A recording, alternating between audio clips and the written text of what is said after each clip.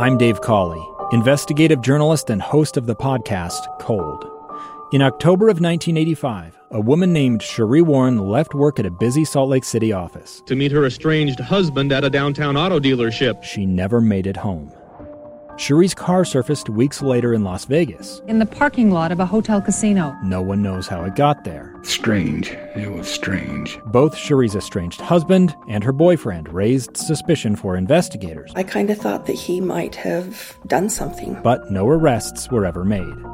In Cold Season 3, we dig into double lives, make new connections in the case, and examine the difficulty raised by reasonable doubt. We want answers just as much as anyone else. They have creeps like that now too, so nothing's changed.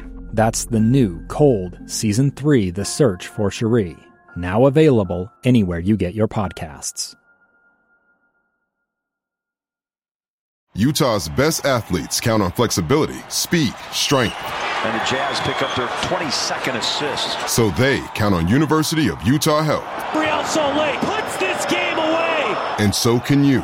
Leading doctors, a world-class environment, award-winning innovation, care to be great. 14 unanswered by the Utes. University of Utah Health, caring for Utah's best and yours. Schedule your appointment now at uofuhealth.org/care to be great. Hello, everyone, and welcome into another special edition of the Crimson Corner podcast and the KSL Sports Front Page. Glad to have you along for the ride. I am your host and Utes insider, Trevor Allen with KSLSports.com, and I am excited because I haven't talked to this guy. I think I talked to him once since I came over to KSL, but I've gotten to know him through past jobs, and I really think of him as a good friend. Pac-12 network analyst, Fox Sports college basketball analyst, Stanford All-American, and most importantly, Pac-12 Hall of Famer, Casey Jacobson, joining me here on the KSL Sports Front Page. Casey, how are you, man? Trevor, I'm doing great. Thanks so much for inviting me to do this with you. I would say the most important thing about my bio is that I'm a hashtag girl dad. I'm a father of 3 daughters, and yes, I am surviving. One day. I mean, it probably wasn't easy during the whole COVID-19 pandemic, right? No, was not easy, but I love my girls. There you go. So first off, Casey, when you heard the news that after 10 years, Larry Kraskowiak would no longer be the head coach of the Runnin' Utes, what was your reaction? So I like Larry. It's interesting, Trevor, as a broadcaster for the conference and for college basketball in general, you do get to know some of these coaches really well. Now, as you know, some of these coaches are very welcoming to broadcasters, and some of them are flat out jerks. And they're like, I don't want to talk to you, right? Mm-hmm. Larry, to me, was great. Larry ran hot. I call it running hot. He is an intense guy when it comes to hoops. He doesn't mess around for sure. But we spoke the language of basketball. We had a mutual respect for one another. So I was sad to be honest with you, but I understand how this process works. And I think fans do as well. Sometimes we like to pretend that basketball is not a business, that college basketball is all about amateurism, but it's not. There is a business aspect to it where people, all coaches eventually are hired to be fired, or they eventually move on. So, him coaching for almost a decade is a good run. I consider that, in college basketball. It's just like Sean Miller, who was under all sorts of turmoil at Arizona. I think he'd been coaching there for 11 years. It's a good run. So not all these coaches can be Greg Popovich and coach one team for 25 years, right? Yeah. So I was sad, but I also understand what Utah is trying to do. There was a money component too. I always say, Trevor, that success is often determined by your expectations of something. So if you don't expect something to be great and it ends up being okay, you're like, all right, that was awesome. If you expect it to be the best and it falls short, second or third or fourth, then you're disappointed, right? And so I felt like Larry Kraskowiak was one of the highest paid coaches in the country and in the conference. Yeah. And because of that, the expectations were so high, he wasn't meeting those expectations. And so I understand that that's probably more the reason that he got fired than the fact that he's not a good coach. Throughout the whole process, it ended up taking, a couple of weeks. There were some talks with Alex Jensen and Johnny Bryant, who are both in the NBA as assistants obviously both chose to stay where they're at in New York and Utah. And then they went and got Craig Smith from up in Logan, a 90-minute drive down south from Utah State, and he's now taken over. He had 3 great years as the head coach of the Aggies, turned that program around immediately. What do you think of that hire? So I love it, and here's why. So some coaches have track records of turning one program around, right? And they often will get a chance to get hired and do it again. The amount of coaches who have turned around 2 programs is pretty short. The fact that he's done it at South Dakota and Utah State is really impressive to me. If he were just at Utah State, I'd be like, yeah, it's a good hire, but like I still, the jury's out. The jury is in, the verdict is in. He knows what he's doing. He can build culture. He can coach basketball teams. So, I'm super excited for Utah for this new start.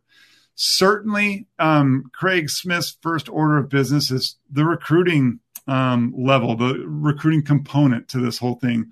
You and I both know that the lifeblood of all college basketball programs is the talent.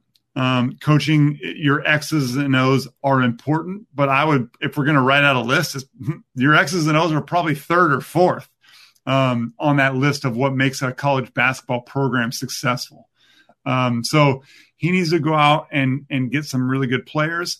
And if he's not getting, 4 or 5 star players, he needs to be able to develop those 3 stars into really good prospects, like all the best coaches in the country tend to do. So he's got his work cut out for him, though, Trevor.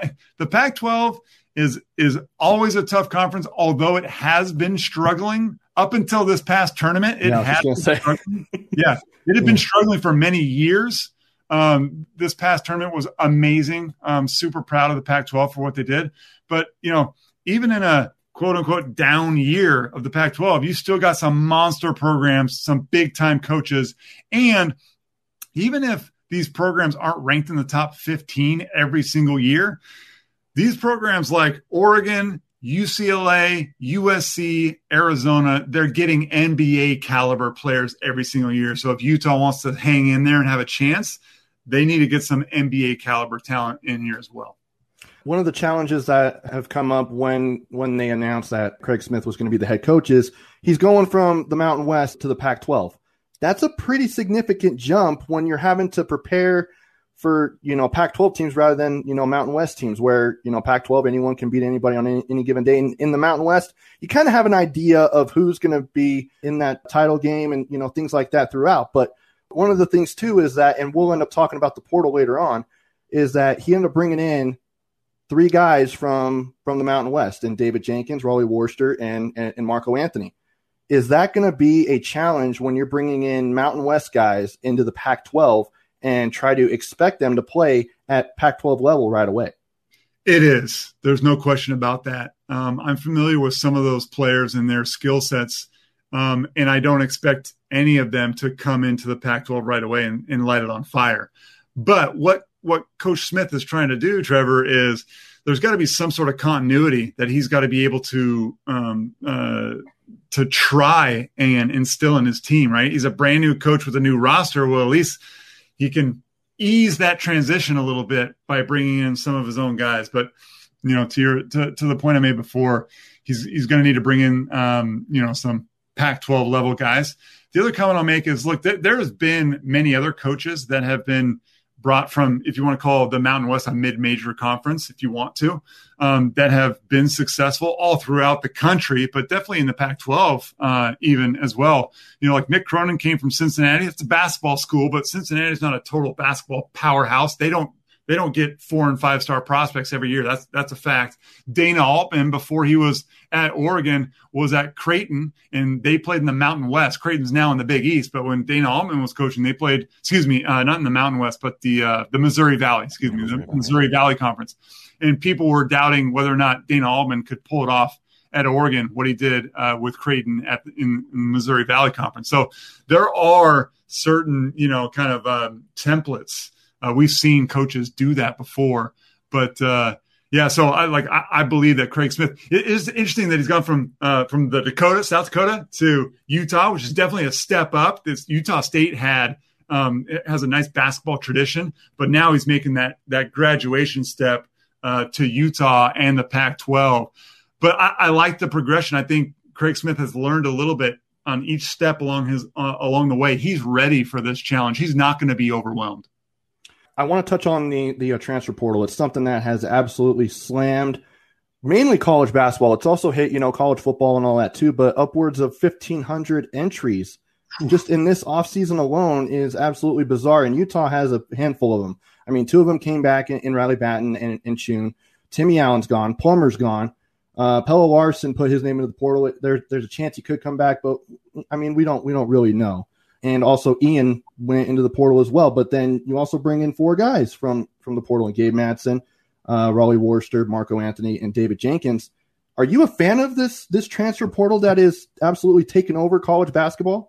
I'm not a huge fan of it in general, but here's what I'll say. I have always believed that kids who go to a school and then their coach either gets fired or leaves for a better job, I have always believed that in those special circumstances, players should be allowed to transfer without having to sit out a year. Because, let's be honest, a lot of the kids they're recruited by the coaches and the coaching staff, and they go there, partly because of the school, but also because of that relationship that they built with that coach.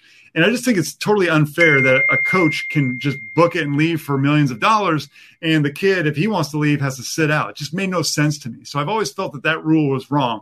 However, I don't want this to turn into free agency. Like, if I'm not playing enough my freshman year, sorry, coach, I'm out of here and I'm going to go somewhere else. And then it makes it just really difficult for coaches and programs to build any sort of continuity and positive culture. And I think it just rewards, like some kids have to wait their turn. I mean, it is what it is. You have to go through some of that adversity to kind of come out stronger on the other end. And I fear, maybe I'm just the old man, get off my lawn, but I fear that if we just allow kids to transfer anywhere they want to and not sit out, we are rewarding them for not being mentally tough enough to grind it out and figure out a way to get more playing time and work harder. And so that's what I worry about. But the other side of this, Trevor, is, look, we've been dealing with this transfer portal thing for a while now. It's just hit an all-time high. Now it's like, whoa, there's like over 1,500 kids. That's a lot.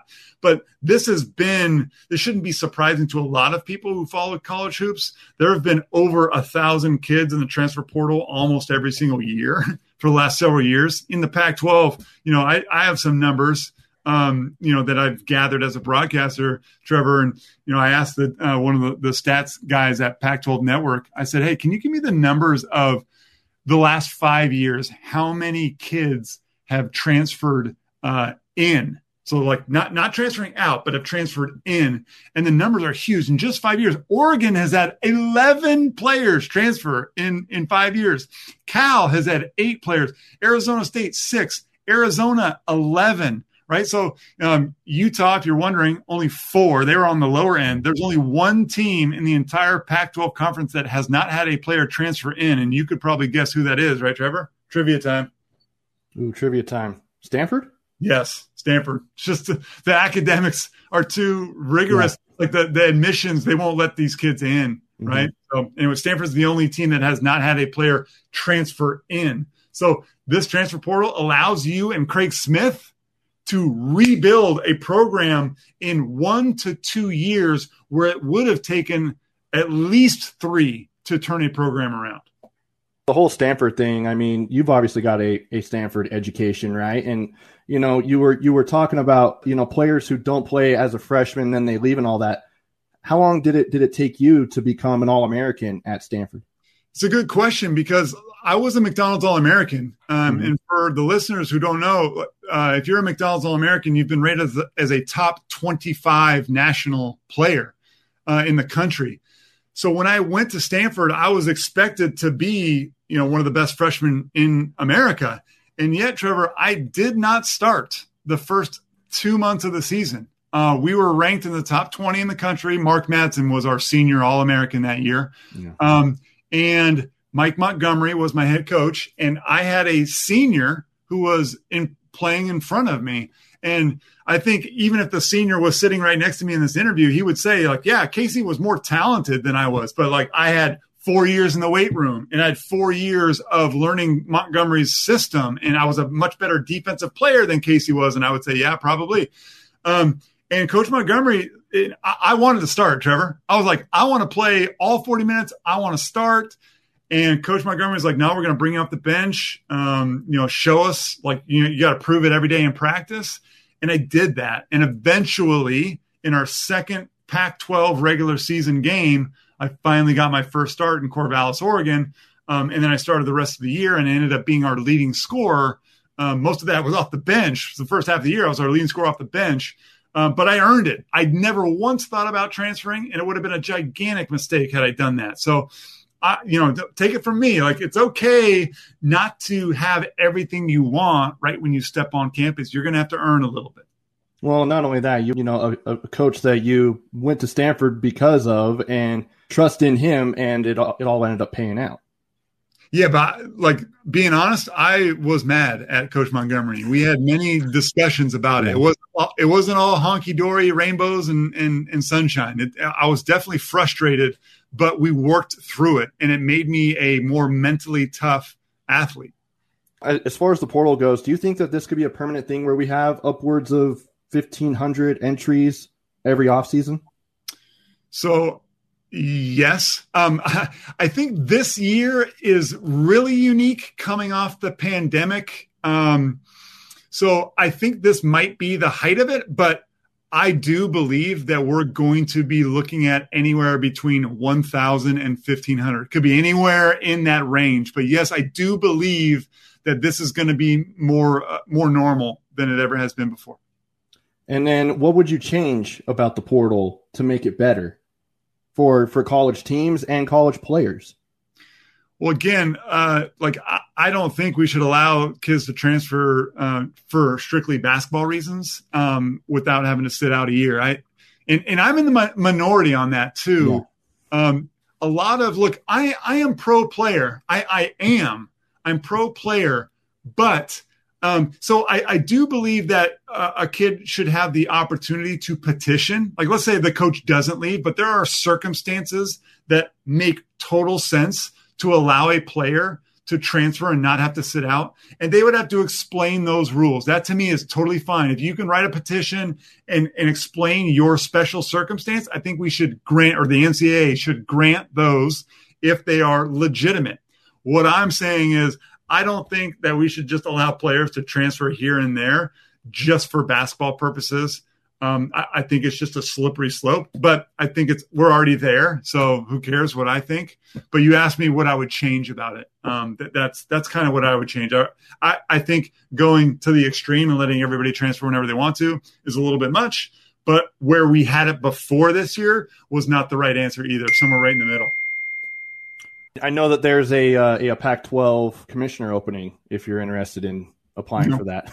No, not at all. I don't know if there's a lot of people who really want that job. As far as Utah goes, as you look at it, and we're sitting here May 6th, and a lot can change then, but we have a good idea of what the core players are with Branden Carlson, Riley Battin, and then obviously those 4 transfers coming in. And with Craig Stile, where do you kind of see Utah finishing among the Pac-12? Just as an early look. I mean, I'll end up getting you on prior to the season as well, and we can hash this out again once, the roster is more set and as far as the schedule. But as far as just the Pac-12 and of what you see right now here on May 6th, where do you see Utah? I have no idea. There's no way to really know. The loss of Timmy Allen is a huge blow. I mean, he was their Mr. Everything. Alfonso Plummer was incredible in stretches as well, but he certainly wasn't as consistent as you would like him to be. Those two guys were pretty dynamic. Branden Carlson is one of my personal, we always call him breakout stars. Like, who do we think is going to take that next big step? To me, Branden Carlson is really on that list. He played less than 25 minutes a game and averaged almost double-digit points per game. But I think he has so much potential to be an inside-outside threat on the offensive end. And he also has really nice instincts as a defensive rim protector and just kind of a smart defender. Certainly is a skinny guy, but bigs are always like that. Bigs take a little bit longer to develop unless they're like total freak studs like DeAndre Ayton. But most big guys take a year or 2 or 3 to finally pop. I think that Branden Carlson is in line to be that guy to really pop. Kind of like the most improved award. Like I could totally see it going to Branden Carlson next year. But look, there is so many unanswered questions about Utah, and we might not even there might be somebody who's on the roster now, Trevor, that's going to transfer. We don't know. And so a lot of this stuff in April and May is like, let's roll some dice and see what happens. Unless you're like a UCLA roster, which is probably going to return everybody, maybe except for Johnny Juzang. There is a lot of fluctuation going on with rosters right now. So I'm going to kind of hit the pause button. We can revisit this question in about 3 months from now. We'll definitely have a better understanding then. But right now, it's just a lot of stuff up in the air. Final thing on Utah, and then we'll switch gears to more Pac-12 stuff. Do you see it as a big challenge for Craig Smith, having basically a brand new team, mentioning the 4 transfers, and they still have 3 more scholarships left to be handed out, whether that's through the portal, through the JUCO ranks, or from some of the signees who haven't picked up a team yet as far as out of the high school. Do you see that as more of a challenge, even though there are veteran pieces coming in? Because remember, Utah had one of the youngest teams in the entire country 2 years ago, but with 11 newcomers, but one of them came from JUCO. The rest came out of high school. Yeah, it certainly is a challenge. They got their work cut out. I would say, if there's one area that I would really like to see some improvement, the most, besides replacing what Timmy Allen, his stats that are walking out the door, I would really like to see them improve their point guard production. And whether that's, Rylan Jones really taking a big step forward, or whether that's a new recruit that can help. To me, Trevor, I always start with the point guards. The reason why Oregon has been really, really good, the best team in the Pac-12 over the last 10 years, is because they have really good guard play. And Peyton Pritchard was awesome. The reason Washington had that one good year, that Mike Hopkins' first year, is because, Matisse Thybulle was basically the point guard on defense. He wasn't the point guard on offense, but he was good point guard on defense, and they were one of the best defensive teams in the country because of that. Now they had Jalen Noel as a shooting guard to score and stuff, but again, that point guard, that lead either defender or offensive player is just massive. I mean, UCLA, Tiger Campbell isn't an NBA stud to me, but he is a fantastic college point guard. He's steady, consistent, and that's why UCLA was relatively consistent. I know they lost their last 5 regular season games and were limping into the NCAA tournament and then just flipped the switch and turned it around. But when you watch them in the tournament, Tiger Campbell had complete command of that offense. He controlled the tempo of games. And when I watch Utah over the last couple of years, they struggle with defending really good and athletic and strong point guards, and they don't really control the tempo, and that makes it difficult. If you want to play a certain style, you have to have a point guard that knows everything and can calm a game down or speed a game up. I'd like to see better point guard play from the Utes. Well, and not only that, they also had many games where they had stretches of 5-6 minutes of not scoring or scoring just, getting at the foul line rather than field goals, and really wasn't much of a perimeter team other than Plummer going off. Yeah, but, you could honestly say that about several Pac-12 teams, including Oregon State, who made that awesome run to the Elite Eight in the NCAA tournament. You remember watching Oregon State in the regular season, their biggest weakness, they'd go 5 minutes on offense without scoring a basket. I mean, that was a regular occurrence for the Beavers. Stanford, similar. They would go through droughts unless they can get the ball to Oscar da Silva. they went through massive droughts where they couldn't score because they couldn't shoot from the perimeter. So, if you think back over Larry Krystkowiak's tenure at Utah, Trevor, the best team that they had a fantastic point guard, an NBA point guard, and an NBA big. Now that's when the stars and moons are aligning, right? You get an NBA point guard, an NBA big, and you're going to be a top 20 team in the country. But you cannot be competitive in the Pac-12 if you don't have a competitive point guard or a lead guard that can lead the way. While we're talking about Pac-12 teams, how crazy was that run for Oregon State? Just the fact that they were dead in the water, picked to finish last going into the season, had it rolling a little bit until they got to Vegas, killed it in Vegas, and went clear to the Elite Eight. I mean, that's unheard of. It makes this much sense. Exactly. 0 sense, bro. Yeah. The fact that Oregon State was even in the tournament blew my mind. Okay. The fact that they made the tournament by winning the Pac-12 championship was like surprising enough. I was like, oh my gosh, Beavers won the tournament. For them to even win a game in the tournament, I was like, wow, that's amazing. But for them to win, did they win 3? Yeah, they won 3 games. Yeah. They ended up beating the Bruins, which I was like, okay, the Bruins are struggling. That's fine. But then they go on and beat Oregon. And I was like, okay. And then they go beat Colorado in the championship. I'm talking about the NCAA tournament. They went to. Oh, yeah, that too. No. Yeah, I was already surprised. 12 seed. Yeah, I was already surprised at the Pac-12 tournament championship. Like, that blew my mind. I'm talking about for them to win even 1 game in the NCAA tournament was like, what? For them to win 3? No. I and this is no disrespect. It just means they did not prove capable of doing that in the regular season. They didn't prove it. Like, there's no evidence there. You could point to some other teams in the conference, Trevor. You'd be like, hey, look, when they're playing at their best, they're like Arizona State would be an example. Hey, man, when Arizona State's like actually playing at their highest level, Remy Martin running all over the place, making threes, like, they're really dangerous. Yeah. No one said that about Oregon State. So for them to do what they did, like, what changed? Their defense was really, really good. And Roman Silva stepped up to the plate, was a big-time rim protector. Alatisha was like that kid. A rebounding machine. And then Ethan Thompson finally hit his stride. I thought he really struggled throughout most of the regular season being a scorer. Jared Lucas stepped up as a three-point shooter. So all their pieces really fit into place. And then the other thing that I noticed about Oregon State is, did you notice in the NCAA tournament, they got off to really good starts? Like, in the first 5 minutes, the Beavers got a couple threes to go down and they started puffing out their chest. They got confidence early in those games, which really helped them kind of settle themselves. You didn't see that in the regular season. They would often get down at halftime and have to come from behind, and they couldn't do it.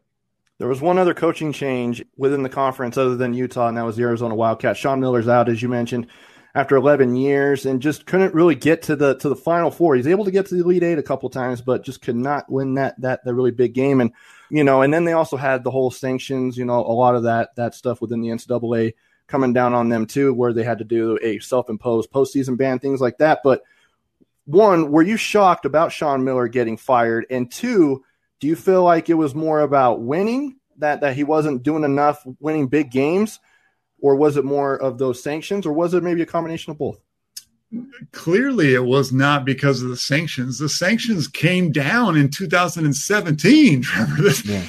They had that cloud, that FBI cloud hovering over them for many years. So if it were trouble with the sanctions, obviously Sean Miller was sat down at a table across the way from the president of Arizona and had to explain himself. And obviously that explanation was good enough for the president. They really backed him. It wasn't like they were unsure. They came out and said, no, Sean Miller is our coach going forward.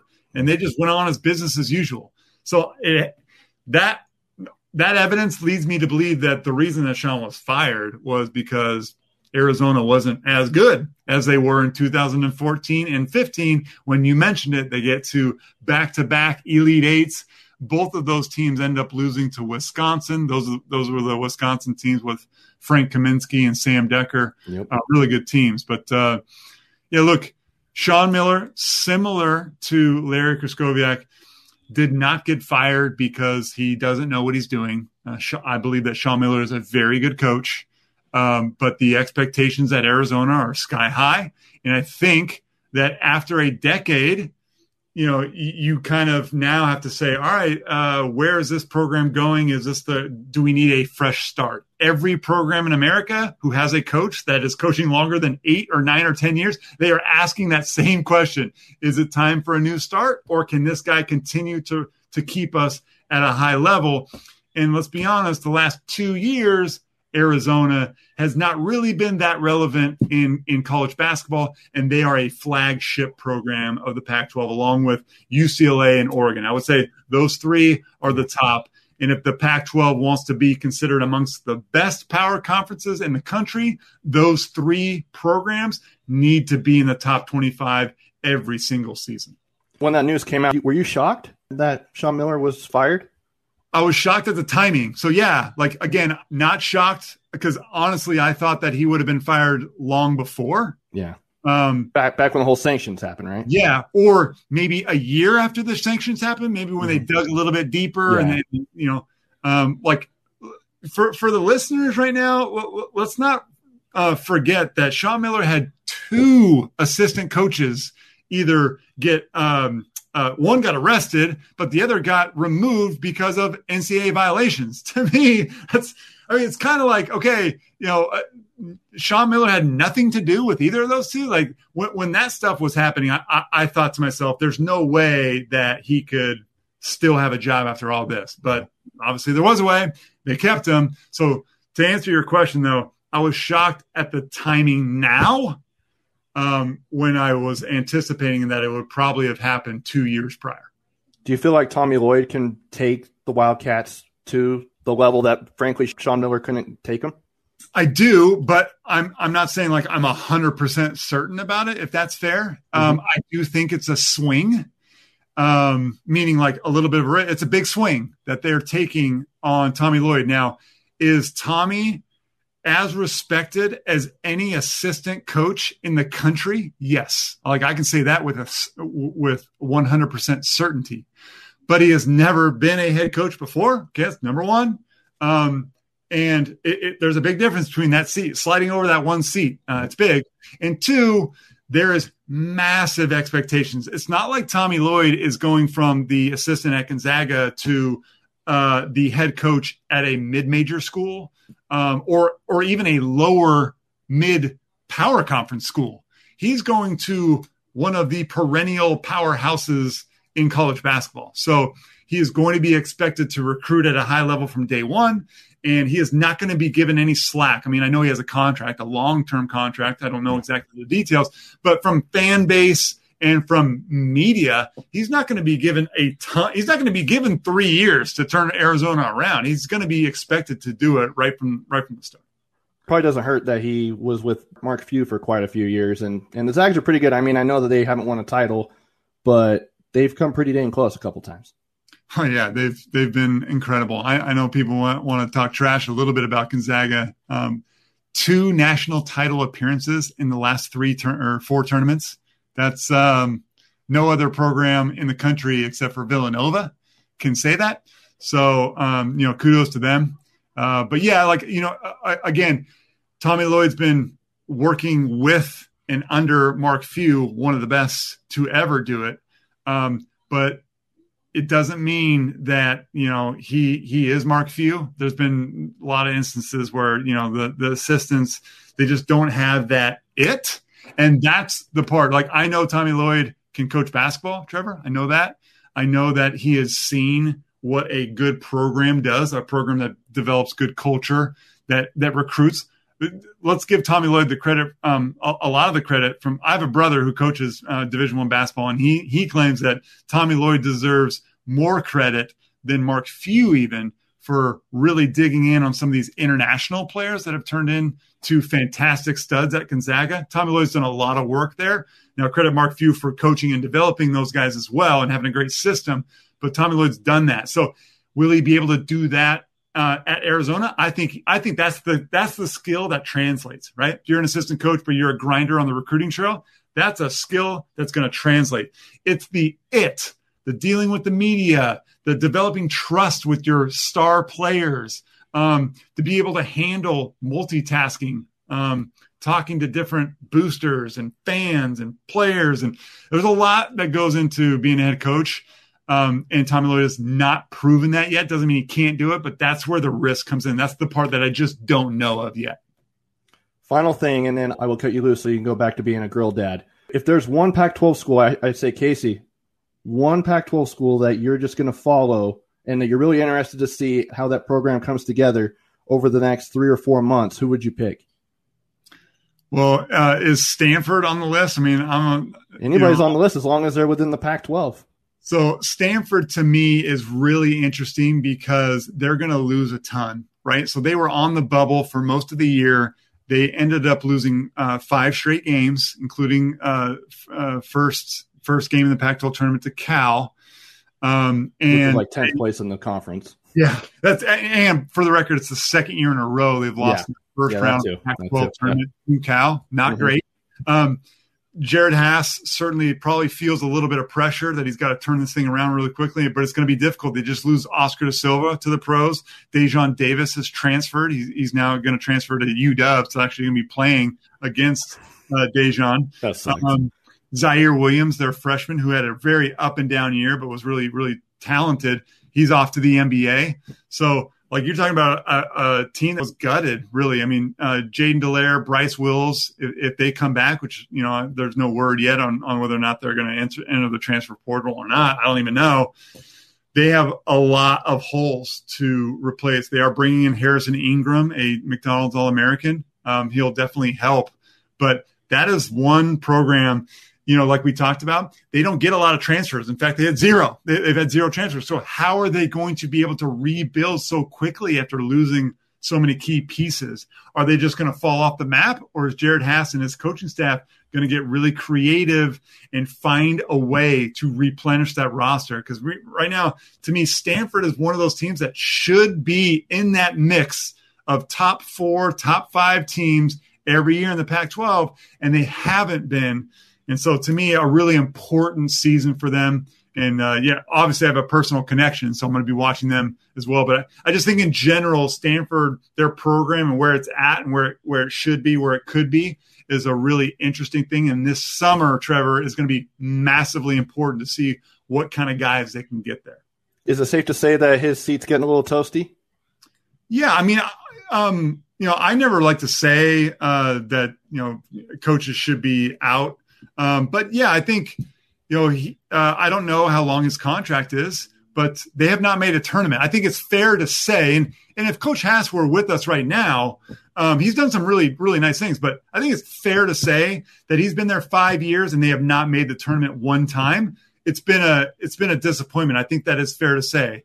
It's also fair to give him some more time and see if he can turn it around. But certainly Stanford, their standard is making, or at least competing for an NCAA tournament berth every year. It's crazy how it's already been 5 years. I can't believe that, because it seemed like yesterday I was texting you saying, what do you think of Jared Haas being hired at Stanford? Because when that coaching change happened, you and I were communicating quite a bit on who you wanted. Like, I was asking if you were going to go for the job. Time really does fly, Trevor. Andy Enfield's been at USC for 8 years. I mean, that's what? Yeah, 8 years. Just like yesterday, Florida Gulf Coast had that run. Yep. So it's pretty remarkable. So and Bobby Hurley's been at Arizona State for 6 years now, I think, or going into his 6th year. Which anyway, I get a lot of entertainment out of Bobby Hurley just watching him freak out at the referees and not get technicals. That is a skill. It is a skill. He's a special dude. We love him though. Well, Casey, it's always good to catch up with you. We'll definitely do this again. I really do appreciate you carving out the time. My pleasure, Trevor. Have a great day, man. All right, there you go. That is former Stanford All-American, Fox Sports, and Pac-12 Network analyst Casey Jacobsen here on the Crimson Corner podcast and the KSL Sports front page. Two friends taking pictures of the rising full moon on a summer night. Two teenage kids doing what teenage kids do. When a stranger with a gun and a death wish changed everything. It was violent, it was senseless, and I will never understand it, I will never accept it. I'm Amy Donaldson, and unfortunately, we're all too familiar with stories about how violence shatters lives. But what we rarely see is how they are rebuilt. In a new podcast, The Letter, We relive tragedy, but only so we can hear the rest of the story.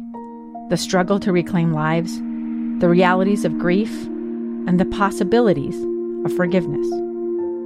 I believe in miracles. Sometimes I thought, there are no miracles. Yeah, there are, and this is a big one. Follow The Letter at theletterpodcast.com or wherever you get your podcasts.